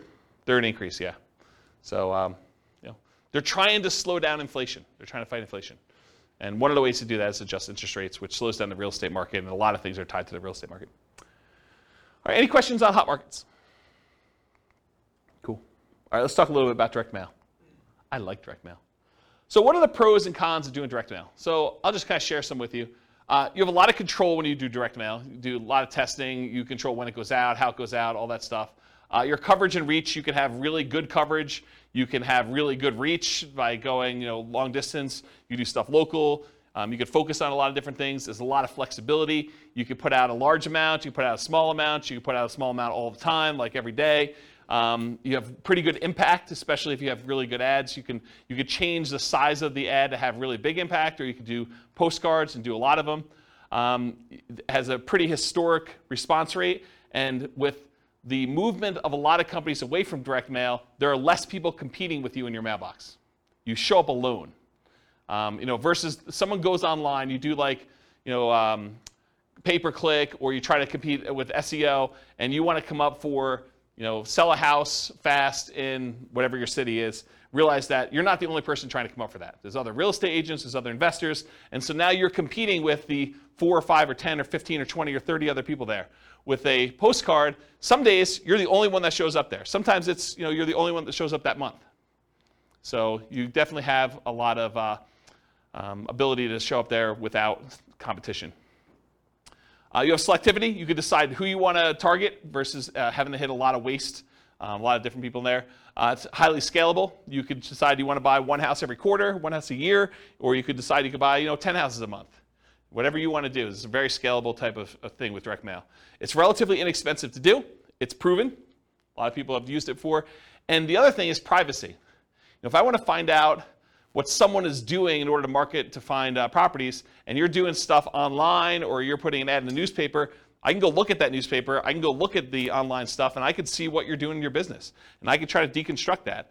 I know unless I have a house in that marketplace and you send direct mail to me, it's hard for me to see what you're doing. So there's some privacy way to do it there too. What are some of the downsides? Sometimes there's delays in delivery. You can't always time this perfectly. Sometimes you get poor quality lists. You'll have a bunch of undeliverables or bad names on there. The cost per exposure, it's relatively high to get your message in front of somebody. There's some possible saturation. And then sometimes the mail gets lost or it's undeliverable. If it looks like an advertisement and you have a disgruntled postal employee, sometimes they'll take your mail and just throw it away, especially if you're doing every door direct mail where you hit every house in a neighborhood or a certain carrier route. Sometimes the carrier will say, 400 of these, no one's expecting these, I'm just going to throw them away. So you have some loss when you have that. All right, so those are pros and cons. So farm areas, let's talk about mailing lists and stuff like that. I'll show you some examples. So farm areas, geographically, you can decide you're going to market to a specific county or a specific city or a specific MLS area or a specific subdivision or a specific zip code. In my opinion, if you're going to go target a certain area with a mailing list, I think you should try to run some data on that thing and try to find out, hey, what's the typical age of a property or the range of property ages? What's the typical property price range of that list? How many days on market is it typically taking to sell in that area? How big of a discount from list price or premium over list price are people getting in that market? What's the price per square foot there? What are the typical lot sizes? And the reason why I think you want to run this is so that you don't spend a bunch of money on marketing for the first couple times you do it, only to realize you're getting really crazy, crappy leads because they're not what you want. You want to find out what the people you're mailing to, their houses look like from a data perspective. Your own ones or ones around you, so you can pick geographically. You don't have to do local. You can decide to buy outside another market if you prefer. I was doing a lot of stuff in other markets. So I would do some stuff here, but I finally started doing a lot of marketing to some other cities that I wanted to buy in. Finding deals that fit your criteria based on geographic stuff, and then there are exceptions to every rule, all this stuff. Continuing on with mailing list selection, so you can decide property types. I only want to do detached properties like single-family homes or attached properties, condos and townhomes. I only want to focus on multifamily. I only want to focus on mobile homes or modular homes or manufactured homes. You can pick your price range. You can pick your median price, your average price, your low end, your luxury, whatever you decide you want to focus on from there. You could focus on financing, especially if you're going to try to come in and buy properties subject to or with wrap financing, or if you want owner financing. So you can look at the mortgage balance. You want to do low equity if you want to buy properties with subject to or wrap financing or lease option, something that has a high mortgage balance so you could take it over, and more likely to be able to structure a deal like that than someone who owes something that's very little, like directly subject to. Or if you want to try to get owner financing, try to do ones with low mortgage balance or no mortgage balance. And if you can't get that data, sometimes you could look at the date of the mortgage, and if it's a really old mortgage, it's very close to be either completely paid off or very low at that point. Type of loan, FHA or USDA, beware of doing subject to on those, but it could be good for assumption if you're willing to move into property. VA loans or conventional financing, and then if there's a private loan on there, if you're looking to raise private money, you can look for all the different private loans and try to reach out to the private lenders and see if you can get some financing. They've already done it once. So you look at that as your kind of like private money list. Years owned, so you look at the last sale date. The shorter the ownership period, the more likely it is to do a deal like subject to or wrap financing or lease options. The longer the ownership period, the more likely it'll be paid off and you'll be able to do owner financing. Those are just general rules. If there's no public data, the last purchase could be prior to the electronic recording of that, and so those are probably paid off. The age of property, newer properties, lower maintenance, lower equity, subject to wrap financing and lease options. Older properties tend to be more fixer-uppers, free and clear, and owner financing. So if you're looking for those lists. And then demographics, the age of the owner. You could find people that are likely to have more equity by looking at age of owner. And then occupancy, whether they're owner occupied, someone's living there, or if it's a landlord, absentee owner, where the tax bill is being sent to an address other than the property address. And it can be either out of town, out of state, or out of country. And then other specialized lists, you can look for vacant properties or probate properties as examples. Probate properties are properties that are owned by heirs, like someone has died and then it's been passed on to the heir. Any questions on this? Oh, I guess there's one more. Size of the list. So if your list is too big, you may want to narrow it down. If your list is too small, you may want to expand out your criteria or just be willing to do less deals. So typically break your list into thirds and mail each third every month and then repeat at the end. So go back to the beginning so that you're mailing everybody once a quarter. You build credibility and consistency by doing that. Repeatedly doing what you say you're going to do, and you get referrals. If your list is too large, use a smaller list. If your list is too small, expand it. I think I talked about that. Any questions on list criteria before I go into some other stuff? All right, cool. So mailing list sources. So where do you get these lists from? So all the stuff you can get from public record, like property characteristics, loans, age of property, things like that. You can get that from public records, either your local property assessor or title companies or RealList. RealList is what we use here in our local MLS. So if you have access to the MLS, you could download a RealList public record list, or RealQuest, which is, I think, another product by the same company, which is a variation like what they offer. And then other sources of mailing lists: ListSource, Listability, InfoUSA, and Melissa Data. And some companies will specialize in just general characteristics of the property. Some will be able to give you kind of like mail merged lists with other data, like they can combine a property address with other things they know about them, like bankruptcies or foreclosures or income level or things like that, if you want to have things merged together. It'd probably be a whole class on just mailing lists, but that's the idea. And then list hygiene, you're going to mail stuff, you're going to get things returned to you as undeliverable. So you got to do stuff with them. So number one, remove duplicates before you send them out. Use the National Change of Address, the NCOA service, to make sure that if someone moved, you get their updated mailing address. And then remove undeliverables as you get them back, so that the next time you mail them, you have less undeliverables. If you really want to, you could go ahead and try to track down where the undeliverables should go. I never bothered to do that. I probably could have had, there's probably a whole business model of you just focusing on the people that that are doing the undeliverables, because I think a lot of investors would just not do anything with the undeliverables, so you could go focus on them if you want to. I personally would just send more mail, but that's me. All right, cool. Message. So what marketing messages will we be mailing? We already covered all those marketing headlines before. Now I'm going to show you some actual sample postcards. So here's one example postcard. The headline for this one is, do you need to sell a house in city name? The company name will buy your house from you on the day of your choice. You will receive the same money for your equity as if you listed and sold through the real estate agent. So they're taking off, 6%-ish, depending on what the market is. You pay no commissions or fees. I pay no commissions or fees, but I'm going to net the same as a real estate agent. Sounds like I'm paying a commission or fee. Sell your house on the date of your choice, full equity, no commissions, no fees. That's their marketing message.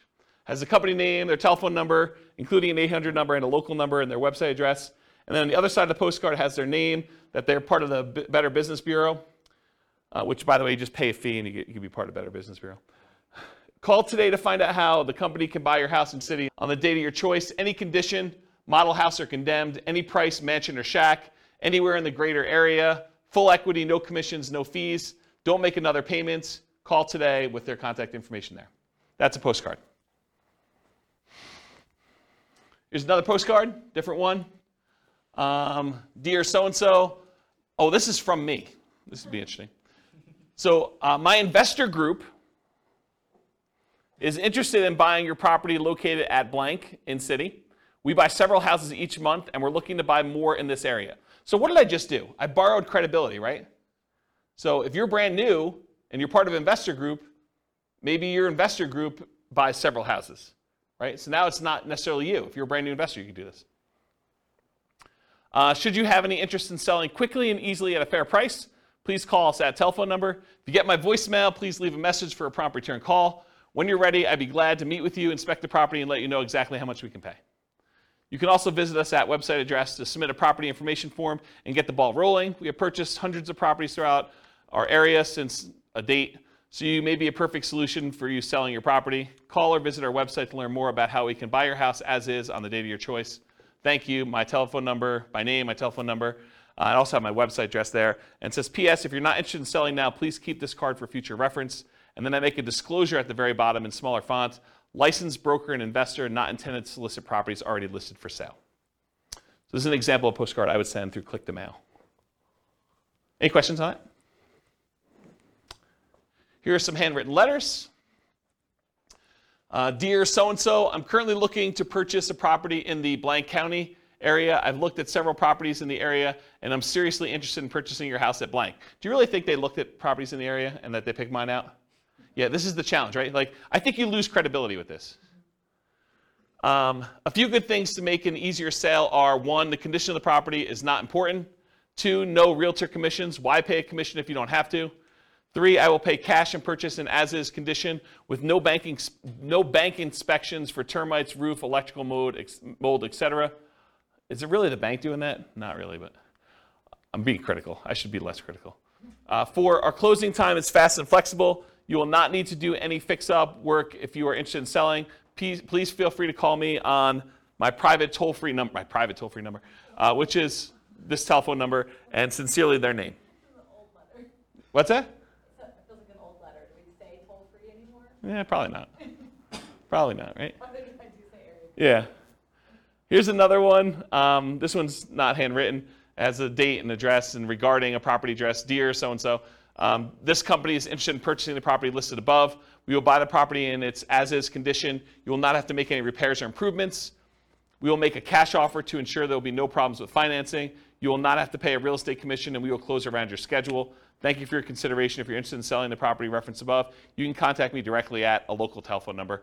Best regards, their name and their company name. Here's another handwritten yellow letter. This one was photocopied onto this. So, and then they had, you could tell the ink was different, so they would photocopy it, and then they'd write the name and the address separately. So everything else was photocopied, but then it was handwritten in the same ink color. So dear name, hi, my name is blank. My wife and I would like to, by the way, is this a male handwriting or female handwriting? Yeah, but it says my name is male name, right? I think you lose a little credibility there too.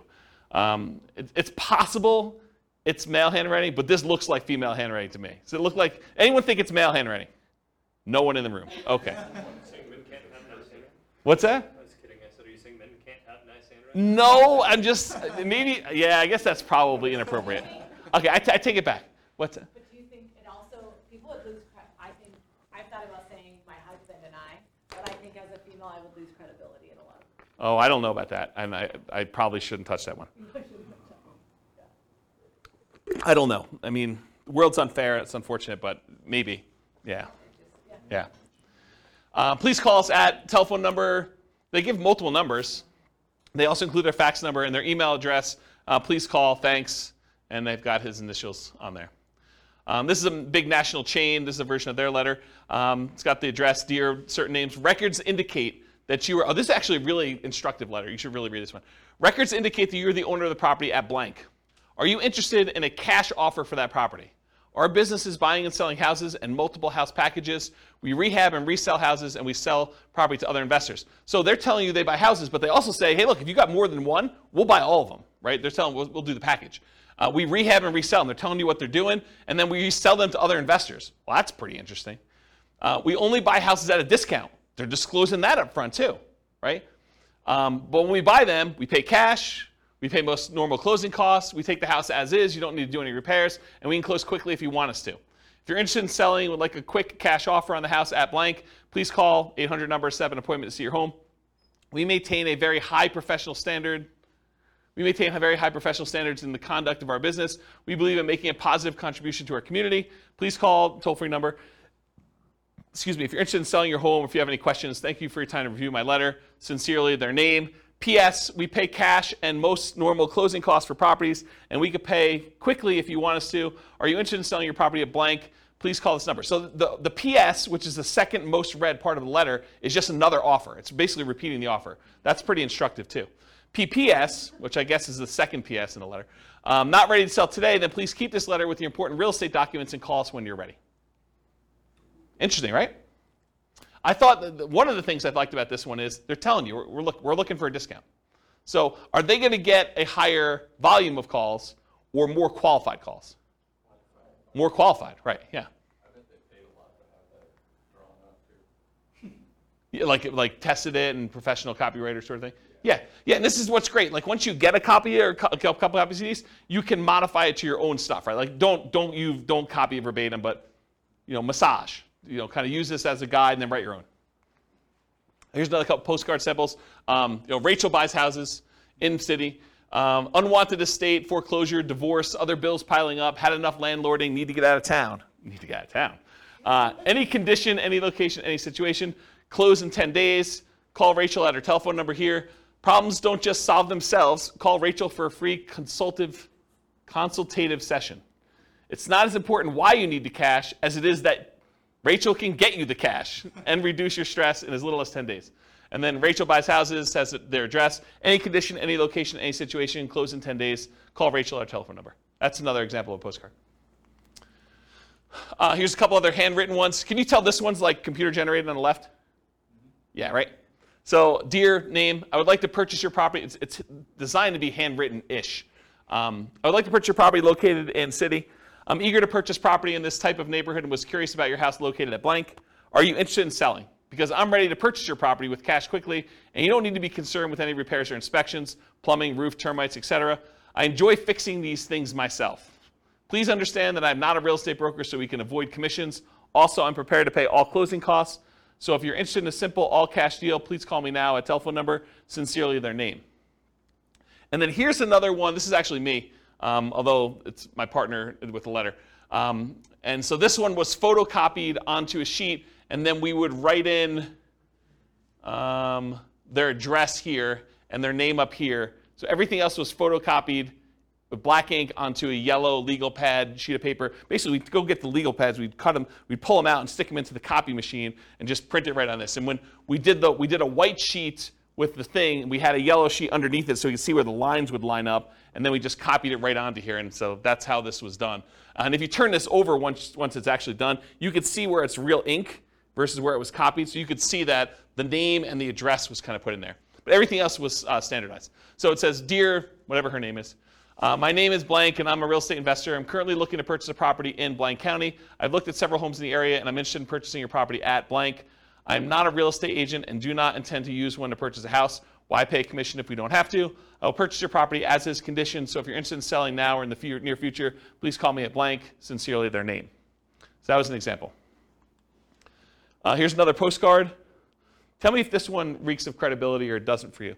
So, dear blank, last week Tuesday, I was driving around the neighborhood and noticed your property at blank. I did some research in the public records department and noticed that you had owned it for quite some time, and so I was wondering if you had thought about selling. Okay, so first of all, I don't think this guy even lives in this city because I happen to know him.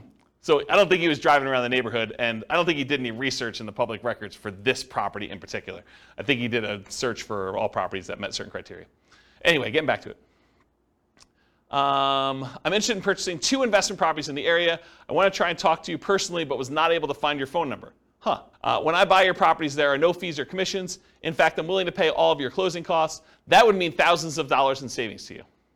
Additionally, if there are tenants, I could buy it when they're with them there, so you won't have to worry about you having them move out.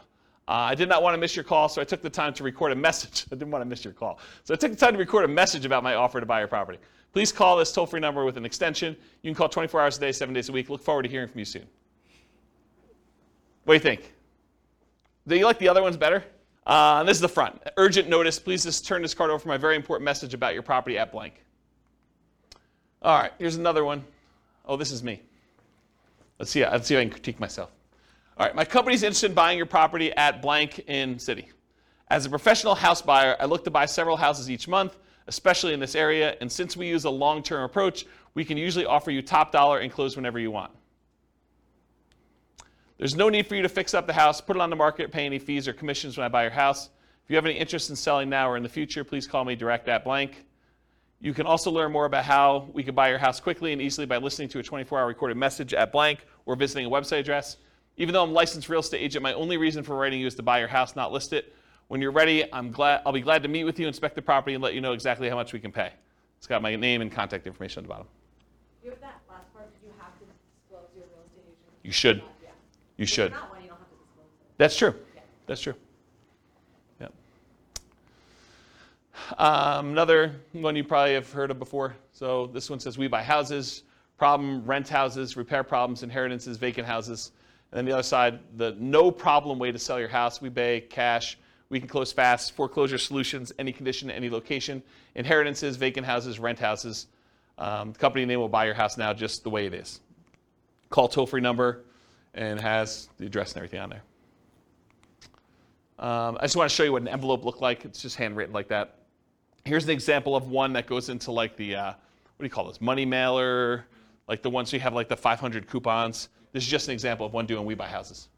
So wanting to sell now, facing foreclosure, one more, owe more than it's worth, bad tenants, major repairs, divorce, relocating. It's okay, We Buy House, any condition. It has a telephone number and some stuff on there. Another postcards, We Buy Houses cash, getting cash offer, close quickly. Any area, any price, any condition, call now. Has a website address, download your free special report, the 5 easiest ways to stop foreclosure in under 48 hours or less. So who is this person targeting? Someone who's in foreclosure, right? Could it really be this easy to stop foreclosure at absolutely little or no cost and in less than 48 hours? Getting your life right back on track with one small decision. Facing foreclosure, bankruptcy, late on payments, rising interest, or balloon mortgage, recently laid off, we can help. Free report reveals all the details. Discover how to sell your house fast in a few short days, avoid foreclosure, take care of your mortgage payments, never pay a commission to get your house sold. Download it for free now at the address. I think there's a couple more. If you're considering selling, we would like to make a cash offer, selling blank the address. We'd like to make a cash offer as is now. Upon contacting us, we provide you with the best possible offer promptly. Your offer will include verification from a financial institution certifying our ability to purchase your property with cash. We can close within 72 hours or at your earliest convenience. So there you go, there's 72 hours. Over the past 10 years, we have bought houses from thousands of people in an honest and professional manner. If you'd like to sell this one, that you sell this or any other property you own, please contact us at telephone number or visit us at a website address. There are contact information there. And apparently they're operating in a whole bunch of cities because they listed them all at the bottom. Here's another one. This is more like a form. Fill this out. Dear homeowner, which is very generic. We are investors who buy and sell houses in city area. Through public record, we are aware of a property you own here in blank county. If you are interested in selling your home here, please contact their names, a telephone number, or if you prefer, you can fill out the bottom portion of this letter and mail it to us at the address above. We guarantee you an offer and we will be in contact with you as soon as we receive the information listed at the bottom. We are looking forward to doing business with you and hope to hear from you soon. And it's basically, yeah, I want to sell my property. I'm asking blank. It's occupied or it's vacant. Beds, baths, square footage, pool, lot size. Why are you selling? Does property need repairs? Is there a mortgage? Are payments current? And then your contact information. And then it says, we'll inspect the property from the exterior and call you shortly with an offer. Interesting approach. Slightly different one. Do you want to sell your blank property? And they highlighted it. I buy houses, land, commercial property, and mortgages in the city name and surrounding areas. I will buy property in any condition. I could pay cash, which is bolded. If you prefer to have an investment with a high rate of return and tax advantages, we will make payments. Well, that's interesting. Should you not live in the blank area, everything can be handled through the mail, no need to return. My attorney will prepare the agreements and overnight them to you for you to approve. Call telephone number today. P.S. Please file for future reference if not interested at this time. Interesting one, huh? All right, so those are the examples for that. So media, for doing direct mail, it could be postcards, could be letters, could be offers or contracts. I don't really have a lot of time to go into detail, but I did do a test where I sent unsolicited, just actual contracts, full-on offers, signed by me to buy properties based on a formula based on the assessed value. So I know what the assessed value in the MLS and the public record data was. I had a formula where I knew approximately what those typically are, and I made an offer based on that assessed value straight up. So they could have literally returned it signed. No one actually took me up on the offer. A bunch of people called back. I don't think we ended up closing it, but it was a relatively small test. I just kept doing postcards. It was a lot easier. Why? Do you think people thought it was like fraud or something? I think there's probably some of that. And so the question was, did people think it was fraud? I think probably some people thought it was a little fraudulent. I think also, people are confused by contracts. It was like a 4-page offer. And they're like, what is this? What am I doing here? And so I think, this is like the 1-step versus 2-step example. That was 1 step in it, right? I'm sending you an offer. And I think most of the time it works better to do 2 steps. Just warm them up to the idea. Yeah, and then answer questions, build rapport, answer questions that they have, kind of talk to about stuff. Excuse me. Postcards, letters, offers, contracts, free recorded information lines, websites, lead forms, and special reports. So those are the types of media we could use in order to get in touch with stuff. What name do you use on your marketing? You could use your personal name. For example, I could use James Orr. You could use the name of your acquisition manager. So for a while, I had a person who was doing acquisitions for us, and we put their name on there. A pseudonym, like Jimmy Orr or Jim Orr. If anyone calls me Jimmy or Jim, I know you don't know me, right? Because that's not my name. My name is James. So you could put this on there, though, so when someone calls on the phone, they're like, hey, is Jimmy there? I know it's from certain marketing. So you could do something like that. So whatever you want to do. Business name, you can put your business name on there. You could borrow credibility. I forget what I was talking about there. I don't know. And if you're a real estate agent, you should disclose that on your marketing. Phone number, so you can put your phone number, your mobile, your office number, a 24-hour recorded information line, a 24-hour voicemail, an answering service, a live answering service, your staff, either your acquisition manager, your admin person. Other considerations, should you use a local number or long distance number? Should you put a toll-free number on there? Should you use an extension or not an extension? Should you include a fax number or not? All the considerations to kind of think about for this. For the website and email address on there, so if you can go get a custom domain name, for example, I think for a while we were using wecanbuyquick.com. I think I own it, but I don't think it's up because I'm sort of not acquiring properties right now. But We Can Buy Quick, I think, was ours. That's an example of a custom domain name. You could do shared versions of that where if you have a domain name that's good, like WeBuyHomes.com, you might have like WeBuyHomes.com/Colorado/Denver as an example. Ooh, anything crazy? Storm? Oh, storm's coming. Well, that supersedes silent mode. Specific subpage, so example, you could have it, like my name, jamesorr.com/sellyourhome or sellyourhome.php, like whatever page you have as a sub-home for that stuff on there. And then if you do 2-step marketing, you can have them go to a lead form that sends a special report, or have them go directly to the special report just shown on there, or you can have them go and see your testimonials and credibility packet online as well. So those are just options for that. And an email address, to use a free email like jamesorr@gmail.com, or do you use like a custom one like james@wecanbuyquick.com, which doesn't go anywhere, so please don't email me at that one. You can set up an autoresponder so that if people acquire stuff, they can do that. Or there's certain services where you can email an email address, and that subscribes you to an email list, or it can go directly to you, as some examples. What return address to use? Should it be business or personal? Just make sure it matches your thing. If you're saying my wife and I buy houses, you don't want to have like your business address and have it be a business name on there and stuff like that. I would not recommend doing your home address. You might get people actually coming and driving by, especially if they're upset for whatever reason. You can use P.O. Box, local business address, out-of-state address, like a mailing service return address. Sometimes that happens too, like if we're hiring a mailing company, which we've done in the past to do that. Mailing frequency. Sorry, I'm a little over, guys. Hopefully you don't mind. Moving parade. You need to be in front of them when they think about selling. So repeated hits. 80% of sales requires 5 follow-up phone calls after the meeting. That's according to the Marketing Donut. And at any given time, only 3% of your market is actively buying, or in this case, selling. 56% are not ready. 40% are poised to begin. And that's from Vorsight. And then 63% of people requesting information on your company today will not purchase for at least 3 months. And 20% will take more than 12 months to buy, and that's from Marketing Donut as well. So you got to keep in front of people over time, and only a small percentage of people are like ready to go right now. If you email them or email them again 3 months later, you have another percentage of people that are kind of doing that. And then certain ones will take a little bit of time to actually make a decision, so those come back around. You build this up over time, and you have a much better, more stable lead flow after a while. And then mailing services, you could use local print and mailing houses, or the U.S. Postal Service has a company that they do for doing direct mail services called click2mail.com. It's click the number 2 and then mail.com for doing that. That's it. Any questions? Was that helpful? Was that like good overview of how to market, find off-market deals? A lot of detail? Good stuff for you? Any questions? If you guys want to, are you going to do stuff? Like, what do you need help with? What questions you got? None?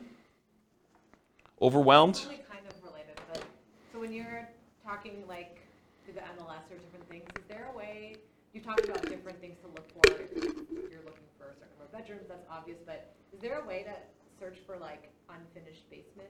I feel like I never see that. In the MLS you can, but not in assessor data. Well, I wonder if assessor data has that field. We're getting so much better at that. I bet you there is some fields for that. Okay. But you'd have to look it up. You'd have to go pull down the data, because a lot of times these have like 155 fields, right? Like there's first name, last name, property address, mailing address, city, state, zip code, square footage, assessed value. Like they have a whole bunch of fields for all that stuff, and one of them may be that. And it probably depends on your local MLS for those that are listening to the recording.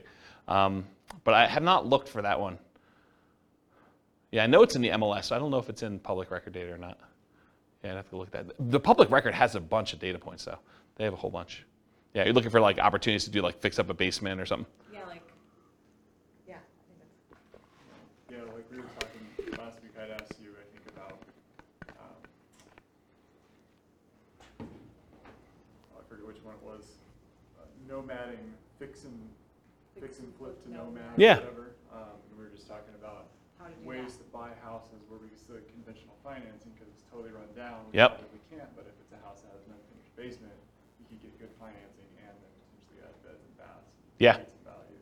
Yeah, that's a good way to do it. Yeah.